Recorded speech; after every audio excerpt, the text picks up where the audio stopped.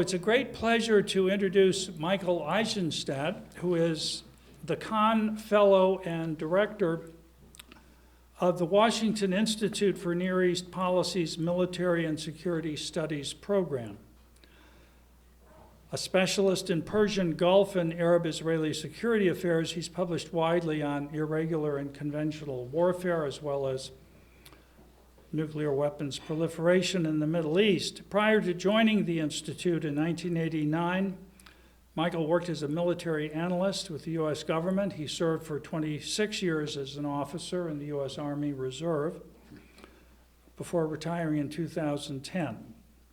His military service included active duty stints in Iraq with U.S. Forces Iraq Headquarters and the Human Terrain System Assessment Team, in Jerusalem, the West Bank, and Jordan, with the U.S. Security Coordinator for Israel and the Palestinian Authority, at U.S. Central Command, Headquarters, and Joint Staff during Operation Enduring Freedom, and the planning for Operation Iraqi Freedom, which is, I believe, the time in which I was privileged to be his colleague for a short period. Without further ado, so he has more time to talk, let me ask you to join me in welcoming Michael Eisenstadt. Thank you very much, Bob. Thank you very much for the invitation and for the warm welcome. It's great to be here this evening. I'm going to be giving a talk that's based on a monograph that I co-authored with Ambassador Jim Jeffrey at the Washington Institute for Near East Policy, titled, and if you'll forgive me for the plug here, U.S. Military Engagement in the Broader Middle East. Jim wrote the first section, and I wrote the second section. My section was titled, the same title as tonight's talk, Winning Battles, Losing Wars, Rethinking U.S. Strategy in the Middle East. Now, the reason that we wrote this monograph is that we wanted to make the case for continued U.S. Military engagement in the region. Basically, I think, one of the things we said was that the U.S. still has vital interests in the region, even though we are no longer dependent on Middle East oil like we used to. Our allies are, and our economy depends on them.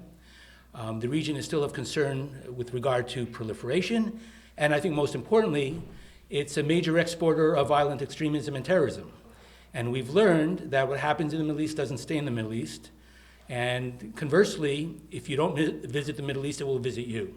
So we feel that because we still have vital interests, because the problems of the region are bound to flow out of the region, we still need to maintain some kind of military role there.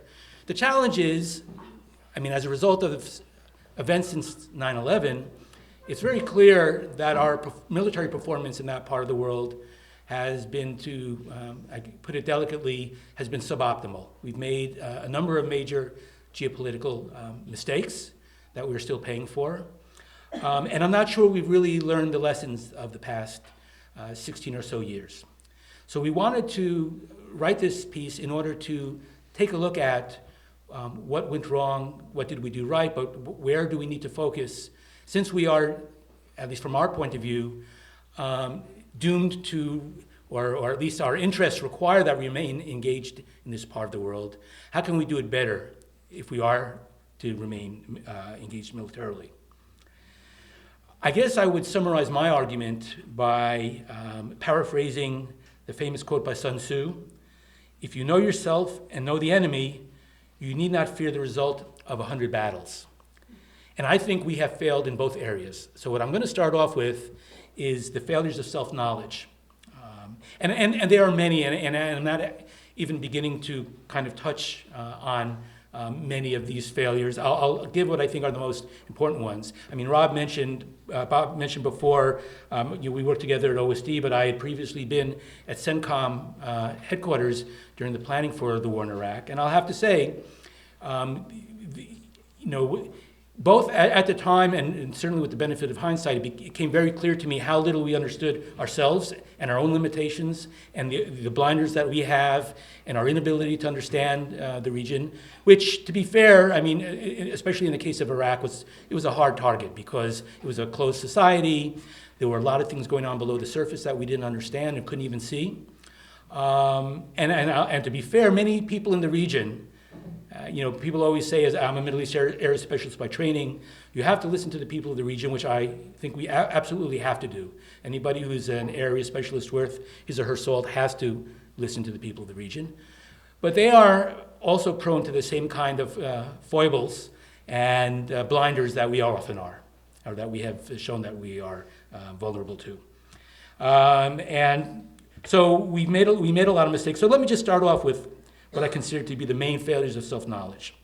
First of all, and part of it has to do with who we are as Americans and the kind of some uniquely American perspectives and ways of looking at the world. And the first is we have, as Americans have an ingrained tendency to project our values on our adversaries and, most importantly, to believe that every problem has a solution. And I call this, solutionism, which is a term that's been used in other contexts, but I put it in the policy context, especially with the Middle East, our efforts to solve the Arab-Israeli conflict, to remake Iraq and Afghanistan in our own image. And I think part of it is because we live in a society that is relatively well regulated. We have mechanisms. Democracy in many ways is a conflict regulation mechanism. And we have, at least until recently, we've been in that regard a pretty successful society. And because we have a well-regulated society where we are able to solve problems, you can go to court, you could sue someone, you could seek arbitration, political parties can seek to resolve their differences. We kind of assume that this is a norm that can be implemented everywhere. And in principle, maybe that is something which all human beings can aspire to, and someday live in accordance with that ethos. But in the Middle East, we see a region that is plagued by intractable conflicts. And we've sometimes ignored that, and at our own peril. Now, this tendency to, this preference for solutionism is especially problematic when you're dealing with insurgencies and distributed terrorist networks, which are, by their very nature, very resilient. And when you're dealing with governments whose zero-sum, winner-take-all form of governance or style of governance and scorched earth way of war in dealing with opposition groups, which is actually an extension of their form of governance. The way they fight their wars is really an extension in many ways of the way they govern, which is kind of, zero-sum, winner-takes-all approach. This way of governance, a way of war, often replicates the very problems they are trying to resolve. So, and this is a problem which I'll discuss a little more in a moment. Secondly, as Americans, we worship at the altar of technology. We all have our, iPhones, and we always, in our approach to solutionism, we often tend to rely on technology as an enabler. All around town, there's I can't even count how many events there are at think tanks and various places about the DoD's third offset strategy, which is important. Technological advantages are important in warfare, no argument. But I think the focus on technology has come at the expense of, or has resulted in an underdeveloped kind of geopolitical instinct. And that I find very few American politicians or foreign policy specialists who really have a good kind of geopolitical feel. You have the people like Henry Kissinger and Richard Haas, who I think are both excellent. But I think this is, especially among our political class, this is geopolitical kind of savvy and instinct is something which is found wanting. And I'll discuss this a little more in a moment. And as a result, in the Middle East, we've made geopolitical mistakes. And let me just say, when you make a geopolitical mistake, its impact is often very broad and very deep. What we did in Iraq and the mistakes we made there contributed to the emergence of what we're seeing now, which is a regional kind of struggle. And it was already it was there, it was nascent, but we exacerbated some of the pre-existing problems with regard to sectarianism and the like. And now we have this regional-wide struggle between Iran and its proxies and Saudi Arabia and its proxies and the Emiratis, and also the Qataris are involved. And we often try to use tactical virtuosity and our high-tech advantage to work our way out of the problems we've gotten ourselves into because of our geopolitical mistakes. So, I think we're overdeveloped when it comes to our technological prowess, but I think our geopolitical skills have been found wanting in the Middle East and probably elsewhere.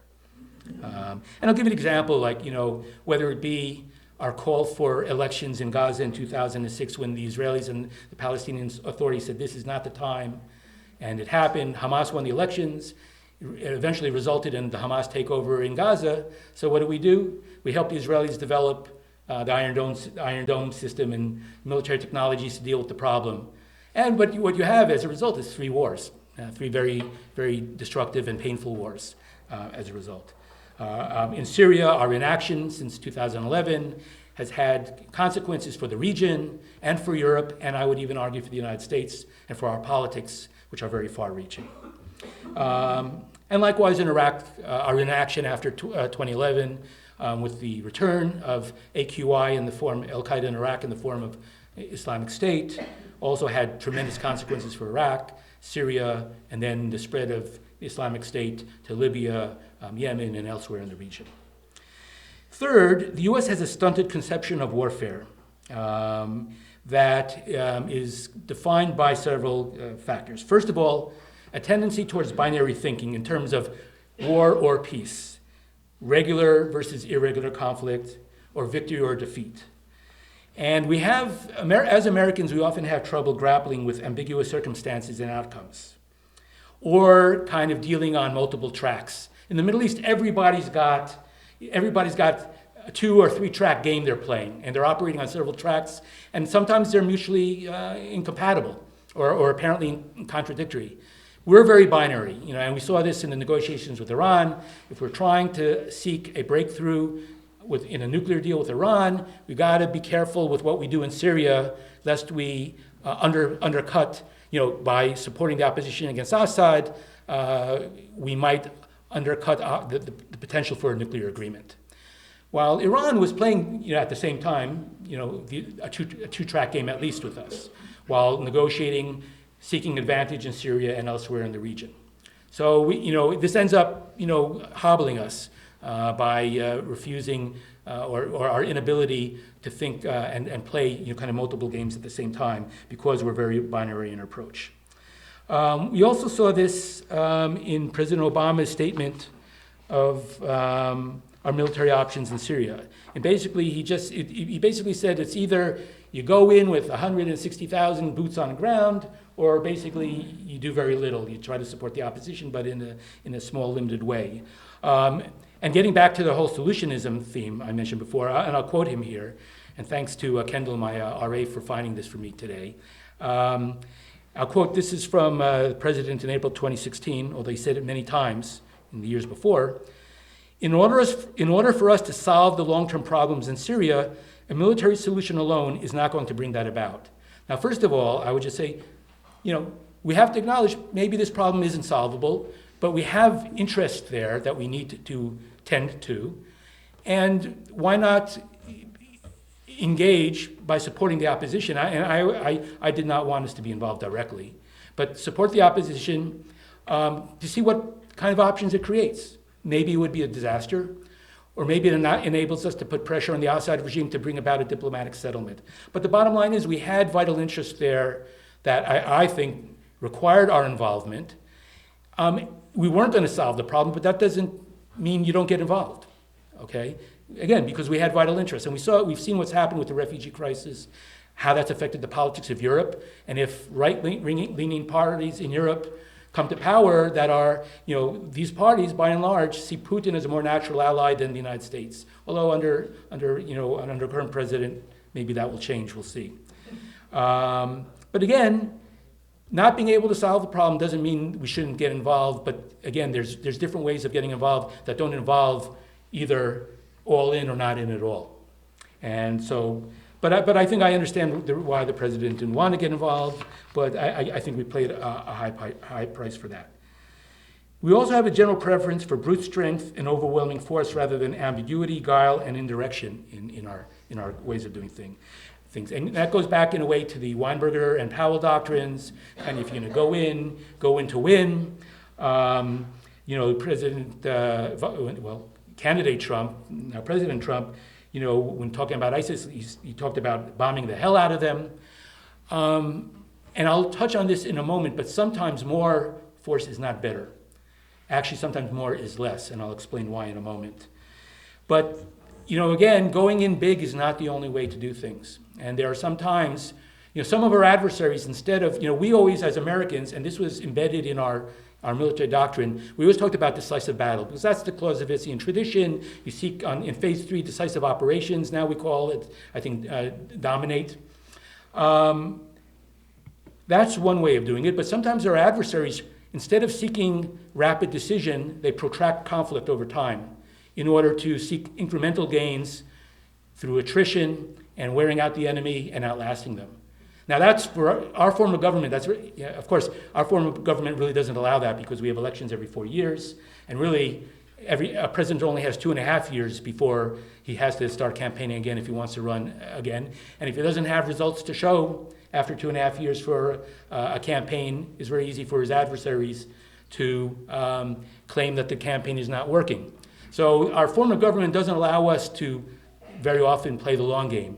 But there are other ways sometimes of seeking victory, and our form of government forces us down a certain path in how we use the military instrument, which is not always the best one. And also, by the way, with regard to seeking decisive results and rapid outcomes, even though since 9/11 we've been saying this is a generational struggle, this is a long war. What did we do in Iraq and Afghanistan? We did surges. It's 12 to 18 month surges. So while we're talking about long wars, we try to turn them around quickly. So again, there's this contradiction in our way of war and how we think about things. We also have a way of, and this is not original on my part. I'll give credit to Antonio Echevarria, who's a professor at the Army War College. He's a retired Army lieutenant colonel. I'm not sure if he coined this exactly, but he's written about this, and his work is really worth reading. We have a way of battle rather than a way of war, in that we tend to focus on seeking battlefield victory, and as a result, we're not very good at transforming military victories to sustainable political outcomes. Now, part of it, again, in the Middle East is the way we think about warfare, and part of it is the operational environment, and I'll explain a little bit more in a minute. But when you think of how President Obama defined our goals, I think it was in September 10th, 2014, when he defined the goals of the war, he said, our goal is to degrade and ultimately destroy Islamic State. And these terms, again, are terms that make sense if you're thinking about, kind of battlefield victory. But it doesn't get to the whole issue of the ideological struggle. And, ISIL is an expression of a movement within Islam, which has a narrow base but deep roots. And how do we deal with, we could defeat them on the battlefield, but the ideas remain. So we've by and large, our approach to the fighting, even though we pay lip service to the information operations, ideological struggle, by and large, most of our resources are devoted to the military struggle. And if you look at the number of people at state and DOD devoted to the information operations campaign, not the tactical side, but kind of on the strategic level. Again, it doesn't compare, and the resources devoted to that doesn't compare to the battlefield campaign. Now, I mentioned that part of the problem is the way we think about war. Americans tend to focus on seeking results on the battlefield. But part of the problem is, as I mentioned, due to the operational environment. And let me discuss the second half of our failures. I was talking before about failures of self-understanding. There's also failures to understand our adversaries and the operational environment. And the operational environment is a military term that basically refers to all aspects of the battle space where you're fighting that affect military operations. It could be human terrain, it could be geography, it could be topography, it could be climate and weather, and the nature of the enemy. So, and I'm going to focus on mainly the human dimension here. Now, the first thing I think it's important to understand is that the Middle East to paraphrase Henry Kissinger's term, the Middle East is a non-Westphalian state system. He used the term pre-Westphalian, I prefer non-Westphalian. And now let me just say, the United States during the Cold War also acted as a non-Westphalian state at certain times by virtue of our interventions around the world, covert action and the like. But by and large, through most of our post-war history, since the Cold War, we've gone back and forth between being a Westphalian and a non-Westphalian actor. The Middle East, though, is almost completely non-Westphalian in its workings, in that basically it's one big family and everybody considers everybody else's business their business. So we had in the 60s Nasser intervening against the monarchies. And you had the rivalry between the Nasserists and the Baathists, and you had the two Baathist states in Syria and Iraq constantly trying to undercut each other and scheming to undermine Lebanon, and the Palestinians trying to undermine Jordan. And we see it even to today, where you have the Gulfis intervening in Libya and in Syria. And now Iran is part of the mix. So this has been an established pattern in Middle Eastern politics for several decades now. And the result, the consequence of it is that there's almost always a bandwagoning effect. Whenever somebody wins a war, their enemies kind of collude to undermine their achievements. So as a result, rarely will military outcomes justify the blood and treasure invested. And I'll give you a few examples in a minute. But the dynamic nature of the Middle East operational environment has tended to reinforce those elements intrinsic to war, which Clausewitz wrote about, friction, uncertainty, and complexity, that so often anywhere make victory elusive, but especially in the Middle East all the more so. And then you have in the Middle East, you have the power of nationalist and religious narratives that extol resistance and the knowledge that military assistance is almost always available from some quarter. So as a result, there's a universal tendency for defeated people not to accept defeat. That's normal. That's a normal human reaction. But it's strengthened by these ideological factors that I mentioned, nationalism, religion, and then the knowledge that there's almost always somebody in the neighborhood or a great power who's willing to give you arms to fuel your fight. So don't give up. And this, again, as a result, conflicts in the region tend to be more difficult to resolve than I think in other parts of the world. So what you get is that the benefits of even the most decisive military victories are often ephemeral, very short-lived. Wars often yield unintended consequences that are sometimes as vexing as the threats they averted. And then finally, wars have rarely resolved fundamental conflicts, more often leading to a new round of fighting. And I'll give you a few examples. And I'm writing a paper now where I go into all these, and I've titled this chapter or this section, One Damn Thing After Another, because it's when you read it, it's you see. I'll give you a few examples, okay? The 67 Arab-Israeli War, that was a decisive Israeli victory, okay? But within a little more than a year, the Soviets had rearmed the Egyptians. The Egyptians launched the war of attrition. And then you had 6 years later, or 5 years later, you had the 73 war. 73 war led to the quadrupling of oil prices, and as a result of that, Iraq was able to undergo a major military buildup, which when Iran experienced its Islamic revolution, they saw the opportunity to invade and occupy the oil fields, leading to the 8-year Iran-Iraq war. That war ended with Iraq in debt to the tune of about $85 billion to its Gulf neighbors. They looked at Kuwait on this border and saw a way to solve their economic problems. They also had to demobilize all their troops, and all these guys were now unemployed. So they go into Kuwait.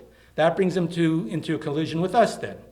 We go in, we get them out of Kuwait, but we establish this containment regime, which contributes to the rise of anti-Americanism, sanctions fatigue, the rise of Al-Qaeda in Saudi Arabia because of our presence in the land of the two Haramain, the Holy Land, which for Muslims is Saudi Arabia primarily. And that leads to the rise of Al-Qaeda, 9/11, a return to Iraq. So I'll give you and then you had also the Israeli invasion of Lebanon, which led to the rise of Hezbollah, which fought an 18-year war against Israel, caused Israel to withdraw in 2000. The Palestinians had already been talking about a second intifada if they didn't get their way in the negotiations. They took inspiration from the withdrawal. Then Ariel Sharon visits to Temple Mount, you have the Intifada, the Second Intifada, Hamas, when they took over Gaza, saw the Hezbollah model as an inspiration for them and tried to do the same with the Israelis, succeeded in getting the Israelis to withdraw in, I think, 2006. And then you have 3 wars that followed that. They were kind of buoyed by their successes. So one thing really leads to another, and everything is kind of connected, as you see. So rarely are outcomes decisive or definitive. And there's some positive things. Let me just say, the 73 war also led to the Egyptian-Israeli peace treaty. And actually, we handled the war Henry Kissinger handled the war in an exemplary way to enable the diplomacy which led to the peace treaties. So it's not a dismal picture. We did some very good things during this time. And the Egyptian-Israeli peace treaty was really a game changer in terms of Americans' stature in the region and changing the regional conflict dynamics. Okay, I mentioned before, in terms of failures to understand our adversaries, their operational environment, I mentioned before that more force is not always better. And let me give you examples. In 2001, when we invaded Afghanistan, and then 2003 in Iraq, we caused the rapid collapse of enemy resistance, not the defeat. We basically overwhelmed them, and they did take heavy losses, but then they went to ground and came back as insurgents. We didn't defeat them in detail, and they didn't consider themselves defeated. They were overwhelmed and not defeated. So there are times when actually more is not better, that sometimes a long squeeze, such as what we're doing now in Iraq, although I would have liked to have seen us devote more resources to this effort, but sometimes a long painful squeeze is actually more effective in defeating your enemy than causing their rapid collapse. The third point about our failure to understand the operational environment is that the success of U.S. strategy in the region is often not up to us, but contingent on our partners' politics. And we saw this in Iraq. We stabilized the situation with the surge. General Petraeus says the surge creates space for the Iraqis to settle, to kind of reconcile themselves and to create a political solution. But again, in this part of the world, people will make agreements very often under duress. But if it's under duress and once the pressure is relieved, they'll revert to form. And we saw that with Maliki. He did what we asked him to do when we were there when we had 165,000 people on the ground. But once it became clear that we were drawing down and leaving, he started going back. He started going against his enemies, and as a result, especially after we withdrew, he targeted the Sunnis. In fact, it happened the day after. It started right after we finally left in 2011, and you have the return of Al Qaeda in Iraq in the form of Islamic State. So our strategies, we are dependent on our allies or our partners' politics, and our success is contingent on their politics. And their politics is dysfunctional. So again, that's another argument for why we should have limited and modest expectations in terms of what we can accomplish in this part of the world. And part of the problem, though, when we went into Iraq and Afghanistan, as Americans always focus on things. To fix the society, we help them draft a modern constitution, create effective institutions of governance, improve the economy, build a strong civil society. But again, as unfortunately we've seen in Washington in recent decades, we have the gold standard institutions, but our political culture is heading in the direction of polarization, which makes it very hard to get things done in Washington. So it doesn't matter if you have gold standard institutions and you can build them the nicest institutions, if the political cultures are not appropriate to those institutions, which is the problem in the Middle East. Again, I talked about the zero-sum winner-takes-all approach to politics. The political culture subverts the institutions every time. So that's the problem we face. And we haven't even acknowledged that, because if you look at all the studies that have come out in Washington about the way forward in the Middle East and how to fix the region's problems, they still focus on structural issues and not on the issue of political culture. But that's, in a way it's kind of natural, because I don't think, our political culture has changed in recent decades in ways that many of us don't understand. Although I've seen some very good studies of why the polarization in the United States and in Washington.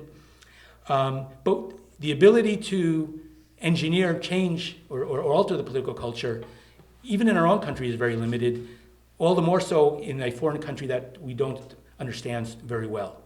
So part of the problem is, A, we're not addressing the right problems, but even if we were, I think we're just at the very beginning of trying to understand how to help them find the solution to these problems. And let me just quickly, I know I'm getting a little long, so, okay. Just a few other points I'll make then, and I'll wrap it up, because the Q&A is very important. Is often the best parts of these things. Terrorism. Our prior president was fond of saying that terrorism is not an existential threat, which I agree. It's not an existential threat in the way that nuclear weapons are. That's very clear. But we've seen that in Europe and in this country, it has been profoundly corrosive. And it's had an impact on politics in Europe and in this country, which are significant. So, the thing is that we have to look at terrorism not just in terms of its physical effects, but its effects on politics and political culture. And I would argue in that way it has had a major impact on us, and should have justified a greater effort earlier on to deal with. A few other things. We've emphasized working with, by, and through local partners in Syria and Iraq in order to achieve our goals, because we don't want to send 150,000 Americans on the ground in this part of the world, and we shouldn't. I don't want us to. So as a result, our security force assistance efforts have been a significant part of what we've been doing there, training and equip efforts, so to speak. I would argue, though, I've actually done some work on this. I've looked at a lot of the lessons learned literature, and all the lessons learned literature, and I've talked to also people who have done this, and the impression I get is what we try to do is create little U.S. militaries in this part of the world, and we don't recognize the fact that our military works with us because it reflects our culture. And the kind of militaries we're trying to create for our allies are not appropriate to the cultures in that part of the world, by and large. This is yours, Gay. It's a good tune, though. We try to create little U.S. militaries. In all the articles they say, what's missing in the Iraqi military is a strong non-commissioned officer corps. Well, the problem is, that's one of our strengths. But in the Middle East, generals have to sign off on actions that in our military a lieutenant can sign off on. And there's no way an NCO is going to be given the authority in the Iraqi military that they're given in the U.S. military. And we are trying to teach them tactics, techniques, and procedures that require decentralized execution, initiative. And again, in that part of the world, you're talking about kind of a patriarchal culture, top down. It's just except for small units, and maybe like the UAE has, I think, maybe succeeded in their Air Force and some of their Special Forces units. And you find centers of excellence throughout the region. Every country has small units that are able to function much better than the mass military. But by and large, when you're talking about the mass military organizations, our model doesn't work with them. And yet we keep trying to export a model which I don't think is appropriate. So now the interesting thing is that Iraqis in the past, Egyptians in the past, found workarounds to their weaknesses. And we should work with them to find local solutions to these problems, rather than trying to impose foreign solutions that are just inappropriate. And then finally, in the Middle East, information operations, at least for many of our adversaries, information operations are their decisive line of action. And military operations are very often conducted to achieve battlefield effects, but very often they're conducted even more so to create psychological and informational effects. And Hezbollah mastered this in their war against Israel, where Israel was losing only 25 soldiers a year in Lebanon. I think they probably lost more soldiers in car accidents and training accidents than Lebanon. But it created a psychological atmosphere in Israel where it caused them to withdraw. And likewise, you see Al-Qaeda, all the videos they took, Al-Qaeda in Iraq, of them attacking our vehicles for propaganda purposes to get recruits, as well as to demoralize us. We, again, I still think have a kind of a pro forma approach to information operations. Yeah, check the block, we've got to, sure, we're doing that. But if you look at the resources, as I mentioned before, devoted to this, it's just not, I think, where it should be. It was said to me once by somebody who does this for the military that, our enemies bake in their I/O, whereas we sprinkle it on after.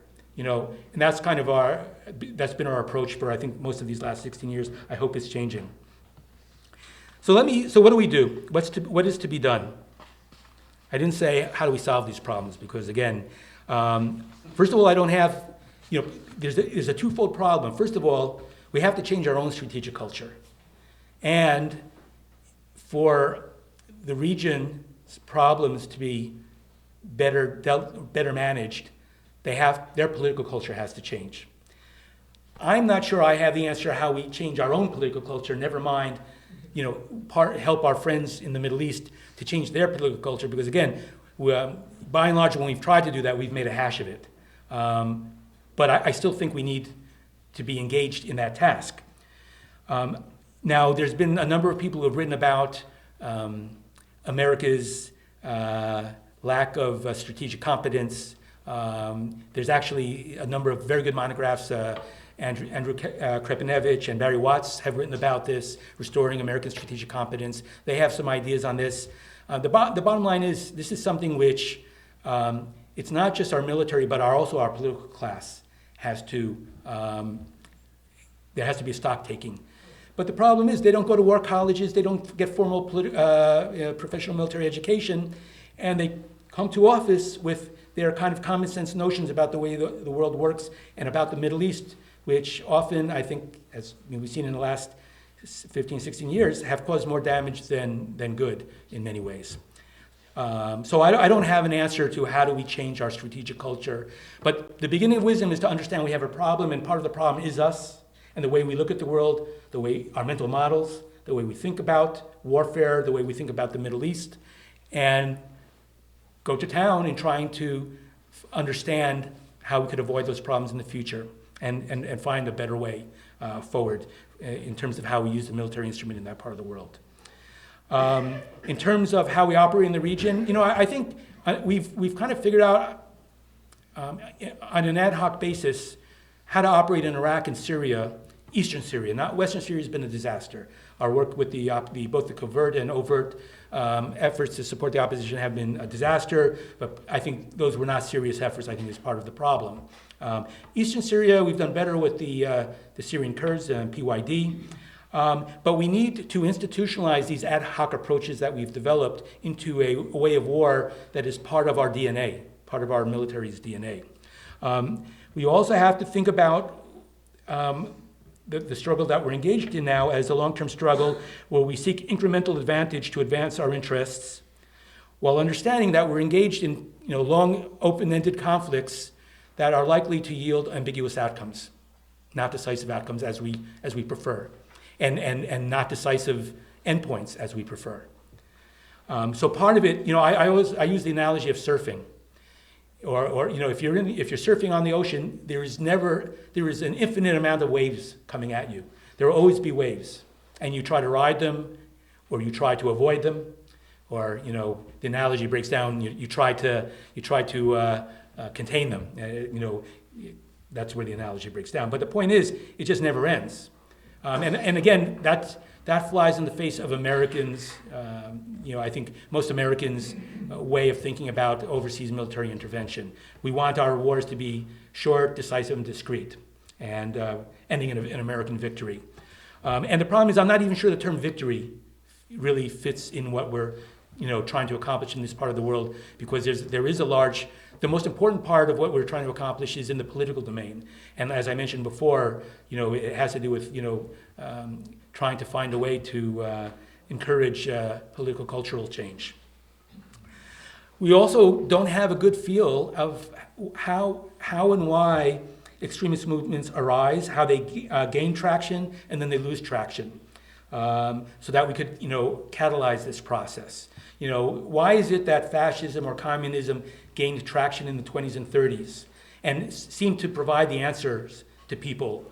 And why is it that Islamism, after the defeat of 67, although I think it's more clear, after nationalism lost its credibility, it was, Islam is a solution. But I think there's psychological dimensions, there's social dimensions, but I still don't think we have a very good understanding of why groups like IS and Al-Qaeda gain traction among a certain portion of the Muslim population, and how it will lose eventually its appeal, just like other extreme ideologies have lost their appeal. But let me just say, okay, Nazism was defeated 60, 70 years ago, but you could see the iconography and many of the themes still today on the internet. And they are animating some political movements around the world today. Even in Syria, you look in Lebanon, the Syrian Social Nationalist Party has kind of a stylized swastika, and they use the colors red, black, and white. So the iconography, I think Islamic State is brilliant when it comes to iconography and symbols. And their symbols will be around perhaps for generations, even if the movement is defeated. We have to recognize that fact. So I also mentioned, implicit in what I said before, you need to have a tailored approach to security force assistance, which takes account of your partner's culture. We have to be much bigger on information operations. In fact, I don't even like the term information operations, because I'm not sure it really captures information warfare. I'm not sure it captures it, because it's and let me just say, it's something that requires a whole of society approach, not a whole of government approach. And I'm not sure how you do that, because you cannot, in a democracy, the government cannot mobilize civil society to achieve policy goals, although we can enable civil society to do what it does when and hopefully that will advance our interests. And then finally, my final comment is that, I really don't like saying this after, the invasion of Iraq and Afghanistan, pursuing transformational goals. I don't want us to do this again, but there is no avoiding transformational agendas in the Middle East. Without occupation, without invasion, that's for sure. But the problems of the region, I think, like I said before, are rooted in the region's political culture to a great extent. And trying to help our partners there transform their zero-sum, winner-takes-all approach to politics, which simply breeds and kind of, once you've defeated the problem, it just kind of, causes it to come about again. How do you stop that cycle? I think that's the challenge ahead. I don't have the answers to that. I think that's actually a life's work.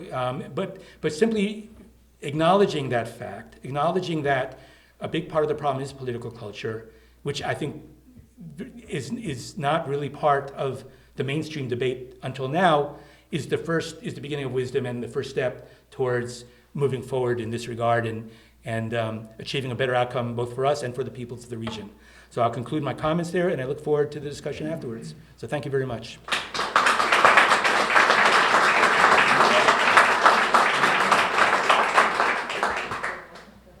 So who do I do? Okay, we'll start here and we'll move across. Yes, sir. Question, sir. We're not trying to establish empire, obviously, but you talk about trying to establish local armies, in effect.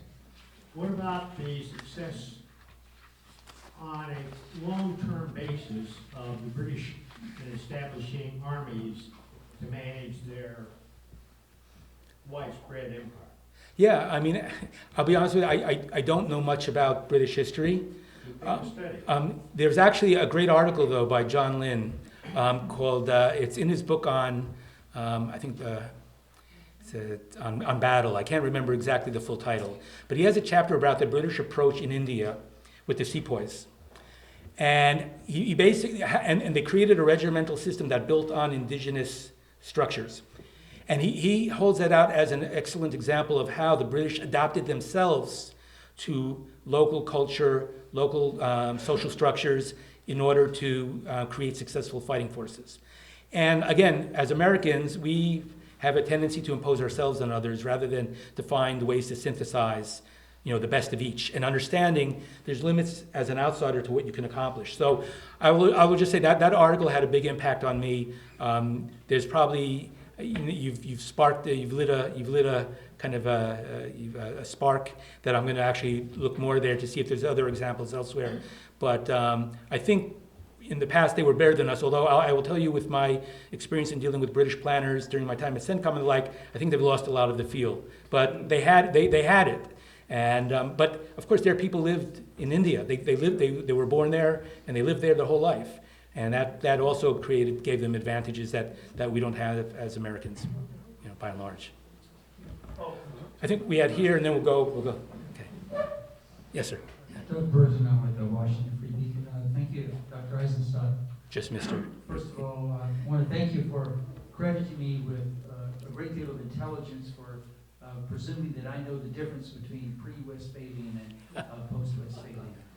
Okay. Actually, Sorry about I think I'm nerdy enough to know that, but if I really knew that when I was 18, I would have gotten into a better college.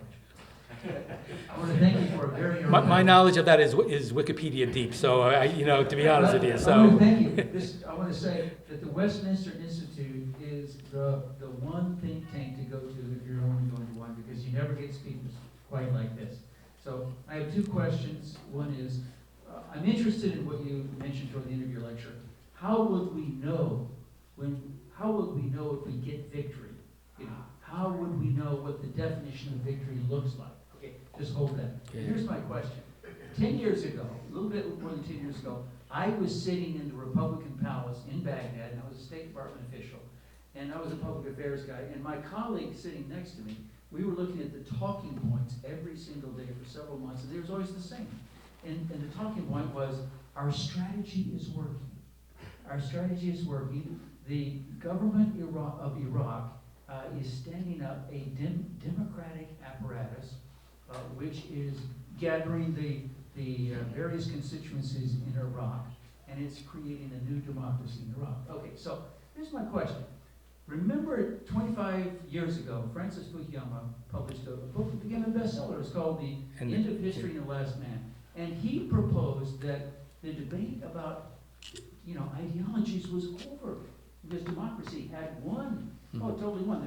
There's no dispute. Now, my question for you, sir, is Iraq today, according to its constitution as an Islamic state, is it a democracy in the ranks of the democracies of the West, or is it sliding toward the sectarian theocracies of its neighbor, Iran? Okay, I'll give you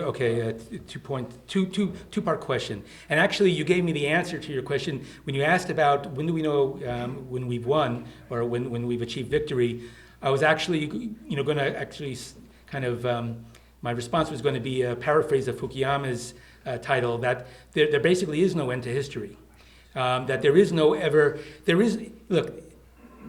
I talked before about Americans. Americans have this binary approach. There's war and then there's peace. Well, I would just say there's more peaceful times and there's more conflict-riven times, and there's never. I'm not sure you ever win. Because in every generation there's always evil and there's always extremism, and that's as long as we are human beings, and flawed and as we are. There will always be extreme movements. As I mentioned before, we still see the progeny of the Nazis still, they still maintain thank God they don't control any state, but there's, these ideologies still have a powerful pull on people and influence on people. And likewise, I think IS,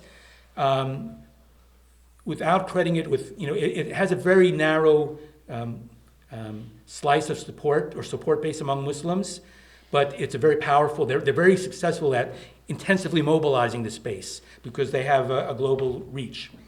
And I would say the effect of technology is, it's unforeseeable, in the far future, but thus far has been to assist groups like this that have a very narrow appeal. If you have a narrow appeal, if say, and again, it depends when you look at the polling data, and you always have to take the polling data with, kind of a grain of salt. But in many Arab countries, Their support is in the low single digits, although in some places it is much higher. But by and large, it's in low single digits. In Europe, it's higher. But that support, the people who are actually willing to join them and to make hijrah and to participate in jihad it's much smaller. But if you can intensively mine that narrow slice, that narrow support base on a global basis and bring them all to one place, you're able to put up a pretty darn good fight, as they've been doing. So anyhow, I'm not sure this really ever ends, is what I'm trying to say. But you go through periods. We had a period of Cold War. We had a period in which the Cold War was over, and now geopolitics doesn't end. We're now looking at the Russians as a potential geopolitical rival again. It's not the Cold War anymore. It's not communism versus capitalism. It's maybe more traditional, great power geopolitics. But this never ends. So the best you can do is try to keep the demons in the box as best you can. And to the degree that right now you have a dominant political culture, and I want to be very careful, when I talk about the political culture in the Middle East, it's not the same everywhere. You have regional and local variations, and there are countries that have a much more open, tolerant societies than others. But by and large, the dominant political culture in the places that have the problems are this, either your boots on somebody else's neck or their boots on your neck, and that reproduces the problems. Now in Iraq, I'm tempted to give you, in response to your question, is it a democracy? As David Petraeus said, it's Iraqracy. It has kind of uniquely Iraqi features. And this gets to the whole problem of political culture. In Iraq, a lot of the Shiites, when after the first election was held, that they said, well, you tell us democracy is majority rule. We're the majority, so we rule. And the idea of that there's protections for minorities against the tyranny of the majority, as we have in all democracies or functioning democracies, was kind of don't detract from my victory. Don't rain on my parade. Was I think kind of like the approach that a lot of people took. So it is a functioning democracy. They've had multiple elections. They do have cross-sectarian alliances. But the politics is somewhat demagogic, and there are a lot of demagogues. There are people who rely on street muscle for their political power, and we're seeing now also with the you have armed elements.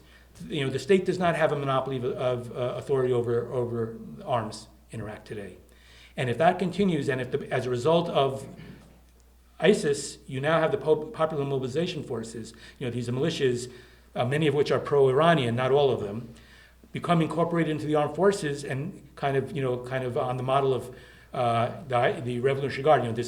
People talk about the Hezbollah model and its application to Iraq and elsewhere. So it would be a combination of the Hezbollah model and kind of the IRGC in Iran, where you have this parallel military structure which counterbalances the regular military and plays a political role. I think that would be a very bad outcome, and I think we'd continue to see Iraq. I think we would continue to see the institutions of democracy eroded there. But again, once the state loses its monopoly over arms, and power comes through the barrel of a gun, that's you're beginning on a slippery slope towards either chaos or it's certainly not a functioning democracy. And we see in Lebanon that problem as well. So there's elements of democracy, but it's a mixed system as a result. So, yes, sir. I came from the Middle East. I was fortunate enough to be a U.S. diplomat in the Middle East for 25 years. I saw over the years the deterioration of the soft diplomacy the U.S. employs. I saw the abolishment of Voice of America, the abolishment of U.S. Information Service, the non-existence of the Fulbright or Ford Foundation or Middle Eastern countries.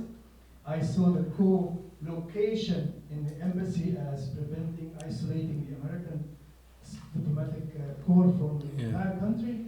And why don't we take some reverse action on that? Why don't we establish USIS? Why don't we establish libraries overseas? Yeah. And I don't know, this is. I think this is Bob's question, really. This is Bob's. This is my question, why don't we revisit the successful programs we had? Yeah, I mean, Bob, you want to? I mean, Bob has a lot more life experience in this than I do. I would just say I think I think this is. I'll just say that we did so at great cost to ourselves. I don't know, Bob, do you have anything you want to answer? You want to add to this? I would say that my experience in government has been to stop doing what works and double down on what doesn't. I was in That's Lebanon another during- talk, that's another. Yeah, it is. I was in Lebanon during the war with Israel, last one, 2006. And my God, we were completely isolated from any Lebanese. Yeah. We just sat in the embassy, ate and drank with the Marines in the embassy. We never went out, including the ambassador. We couldn't really get a message out of the Lebanon. Well, and then you had what happened in Libya, where you had a U.S. ambassador who was very proactive, and unfortunately paid the ultimate price for doing his job, being courageous, trying to meet with Libyans, and you see the bureaucratic response is to further hunker down and make it, and you saw the domestic politics don't help in that regard, the way this became a domestic political issue, which then only just further reinforced the tendency to hunker down. So we're in a bad place. I agree with you, but I don't know. This is the most frustrating thing. It's easy to sit in a think tank and say we should do A, B, and C, D. Well, we have real fundamental problems in terms of our institutional cultures, which is what you're talking about, and our way of doing business. We have problems with our political culture, which have been long in the making today, going back to the 70s and 80s with the increased polarization and Congress, their inability to get things done. And I don't have the answers. How do because, like I said, the Middle East has its own political culture problems, but so do we, and we have to acknowledge that. And I don't have the answer to how we fix it. So if we can't even fix our own problems, it's kind of hard to give advice to other people when our own house needs to be put in order, and we don't have the answer for how to do that. But again, like I said, the beginning of wisdom is recognizing the problem.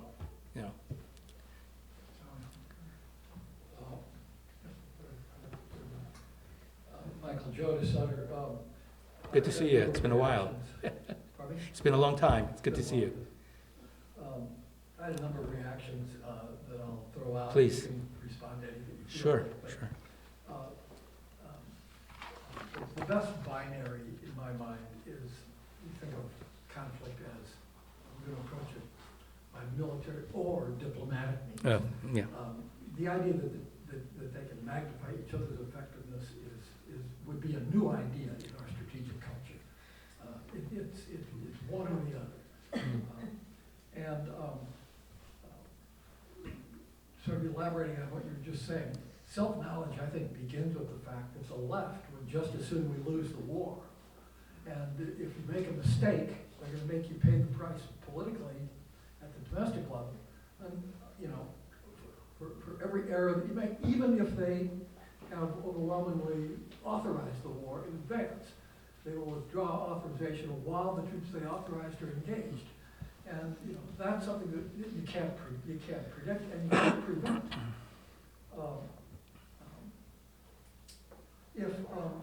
If Bush had won, if George Bush had won the Iraq War, all of the mistakes would have been forgotten by now. I mean, winning overcomes a whole lot of things, and we lost that. We lost because of undeniable military, diplomatic, and intelligence ineptitude. All three of those institutions severely let him down. The military needed to transition to counterterrorism long before they did, and they didn't know how. Probably because it's not capital intensive. Probably because it involves a way of fighting that we haven't trained our troops. I think what we've learned over the last couple of conflicts is that the best way to engage is to move the North German plain to the Middle East, because when we went in there in 91 with that advantage, we were dynamite. You have tanks and artillery and infantry all engaged and talking to each other and coordinating and so on. But when it's done, when that part's over, we're clueless, Mhm. you know? And it was the same mistake we'd made in Vietnam. It was the exact same, and the solution was the same one. And we had failed to prepare for it the same way. You know, so, I mean, I think our strategic culture requires a lot more honesty than we're willing to devote to it. Yeah. I'll just say, I mean, I'm glad, I mean, when you talked about Iraq, I agree this was an across-the-board failure that goes from, I'll have to say, it goes from the president to the lowest sergeant on the ground who, did things that contributed to the emergence of an insurgency. So this was an across-the-board failure. Our military was, our military was totally unprepared for the type of war that we have to fight after the war after the war, after the fall of the regime. We were totally unprepared for the governance challenges we faced there. DOD at its senior levels, State Department at its senior levels failed. So it's an across-the-board failure. It was a national failure, and I agree with that. There was a tendency at the time to say it's the neocons and it's it's Bush. They were part of that, but it was across the board. So I'm sorry to say. So that's nothing else to add to what you have to say there. Yeah. If you see it as a situation where the conflict sometimes does go a little higher than per with one, the level of conflict, one of the things that emerges from that is the people in the region trying to get out of the immediate conflict area. And so we've seen ask questions of refugees, and of course that's been in the news recently. In terms of safety valves, when the conflict goes out and people begin moving, the refugees has been a solution that we've had for several years. Now people are talking about safe zones.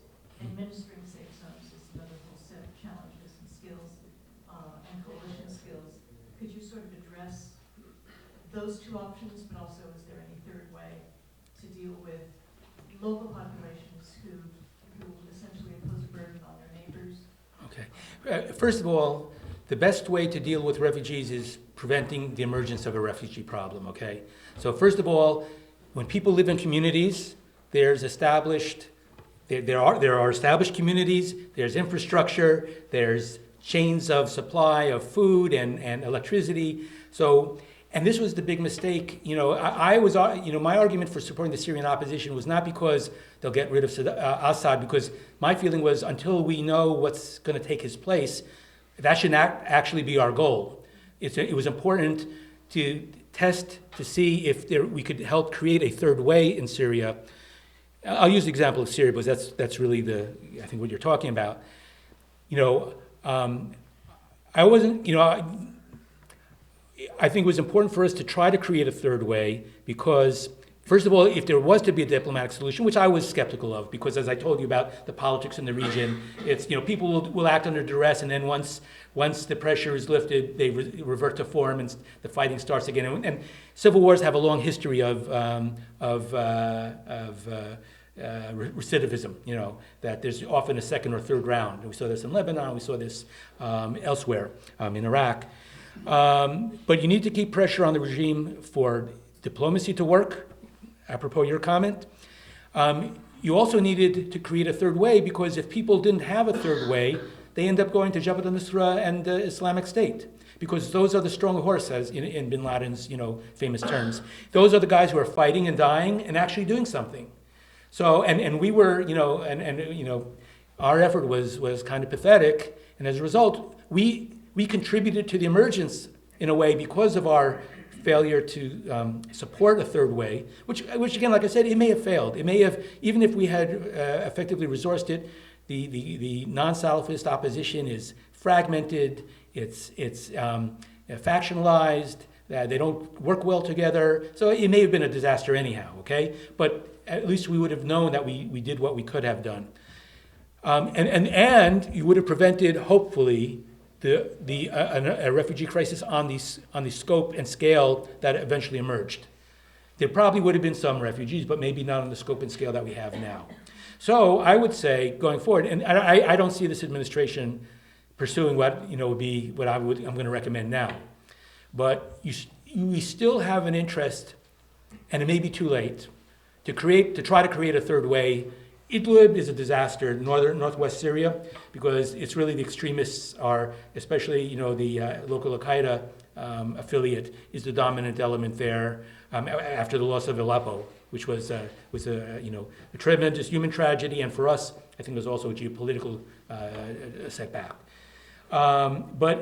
So you want to prevent more refugees from being created. So we should do what we can to arm people who are more or less aligned in terms of our interests, and who are able to govern in a way that's acceptable to the locals and who are not extremists. Again, it may be too late for that. Turkey may not cooperate with those efforts now. Then, okay, so you're talking about a safe zone. Now, a safe zone has to be secured on the ground. So who's going to do that? Is it going to be the Turks? Is it going to be the Syrian government, which is maybe something what Donald Trump agrees to? Maybe the Syrian government returns to areas that are now under rebel control as a part of an agreement. I don't. In certain areas that just won't happen because the jihadists will fight at least, if not the non-Salafist opposition or the quote-unquote moderate opposition. So I don't have an answer for you because the complexity of the situation on the ground now. But it would be desirable to create if you could create a safe zone that was policed by locals, members of the opposition, who could keep those areas protected against the regime, against the Al-Qaeda affiliates and ISIS. In an ideal world, that would be the right option, but I'm just not sure that's possible right now. And let me just say, even if there is some kind of political agreement as a result of the Astana talks that were held recently with the Russians and the Turks and the Iranians and the Syrian government, Assad's already getting rearmed by the Russians. Okay, so the balance of power, unless the opposition is armed by the Gulfis or ourselves, the balance of power on the ground is going to change in the course of the ceasefire. And eventually Assad's going to say, you know what? I don't have to negotiate with these guys because now he doesn't have the manpower to take back the whole of the country, but maybe retake Idlib and parts, control the entire west of the country, retake the areas near Damascus that are controlled still by the opposition. So even if you want the ceasefire to work, you still have to arm the people on the ground. And I'm not sure this administration, Donald Trump sees all the opposition as terrorists, which is in a way kind of, or extremists, and that's the Syrian regime's narrative also. So I don't know whether actually we should prepare for a new wave of refugees or not. It depends on what policies the current administration takes, and it's too early to judge them. So I could only, so let's hope for the best. But yeah, we had here one. Actually, Oh. this one was waiting in that Okay. conflict. Okay. Warren Coates, I spent my time in Iraq and Afghanistan as well. Thank you very much for a very insightful and thought-provoking presentation, laying out the extreme difficulties in trying to achieve whatever it is we're trying to achieve.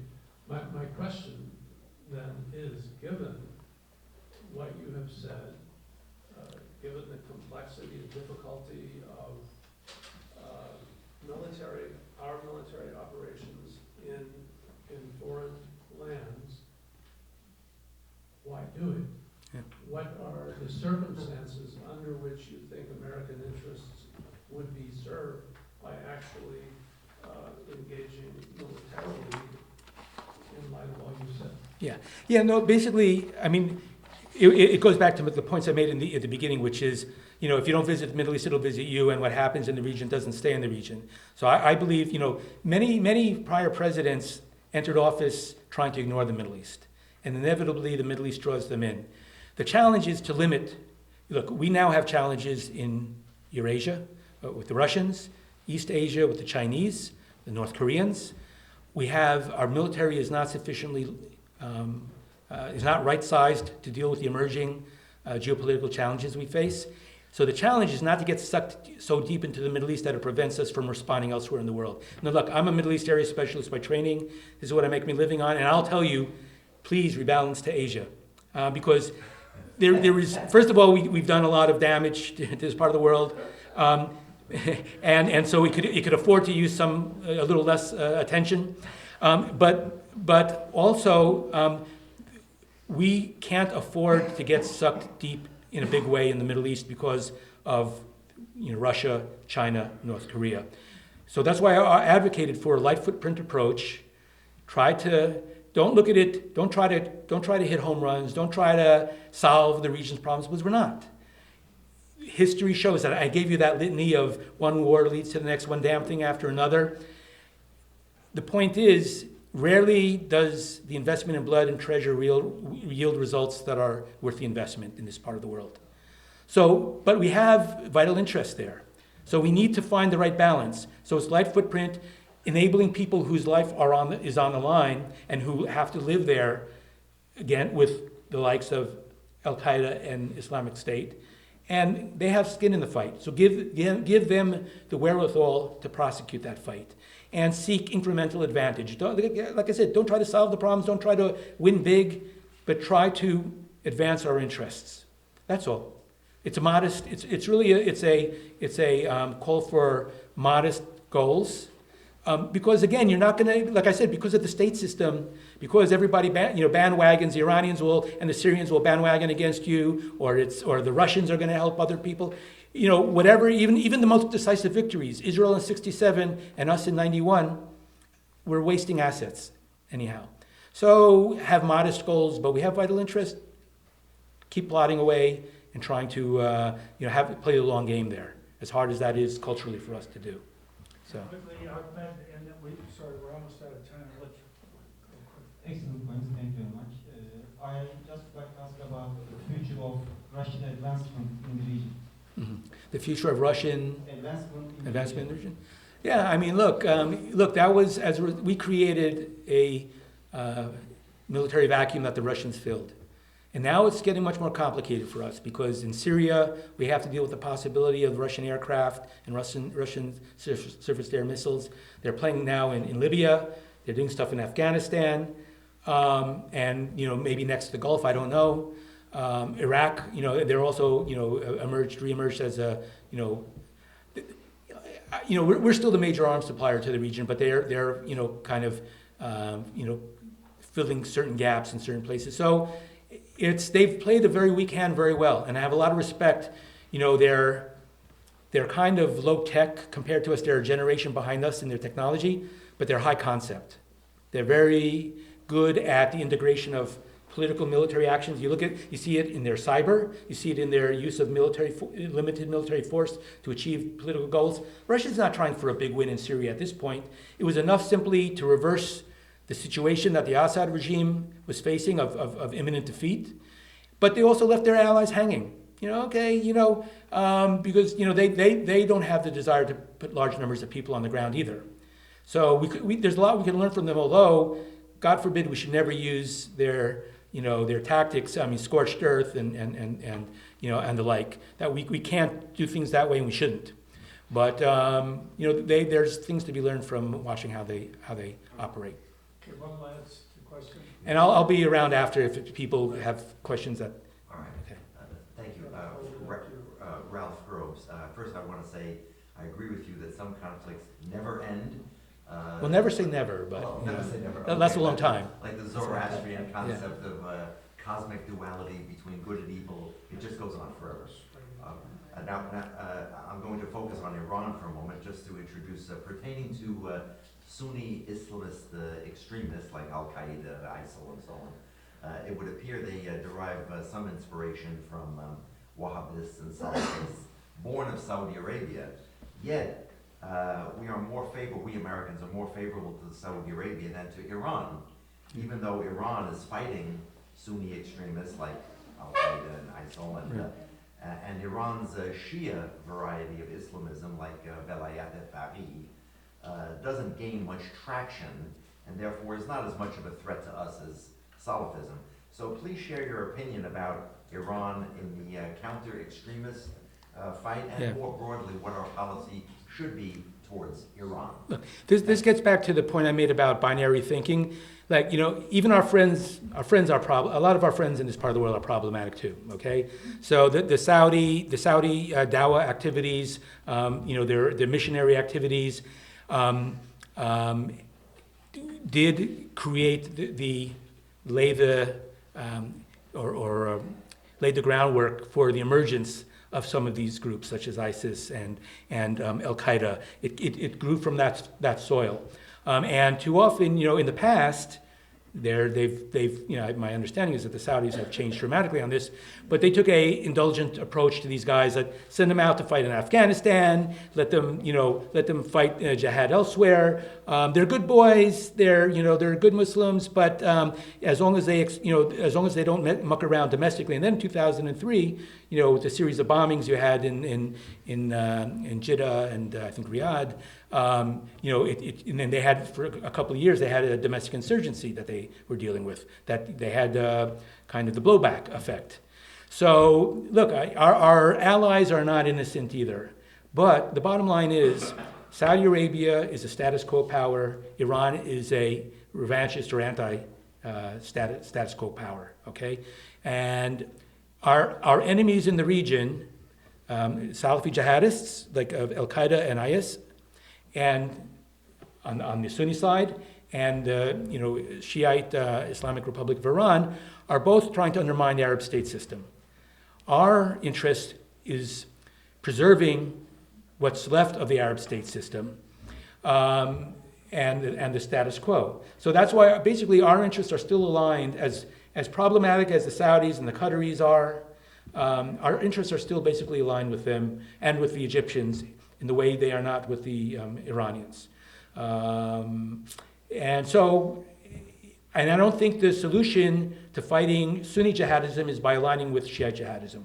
That's, you know, especially now that some of our allies have recognized that as a result of the blowback that I mentioned before with the Saudis, they've seen religion. You know, they've gotten religion, so to speak, on this issue, and they are doing things now that they didn't do in the past in terms of arresting these people, trying to re-educate them. There's mixed results. I'm not sure anybody's really had a great degree of total success with those efforts. But I still think our interests are still aligned with our traditional allies in that part of the world, even though they're problematic, and they are to some extent, you know, have been in the past and still are now to some extent part of the problem, but not in the way that the Iranians are. So. Great, please join me in welcoming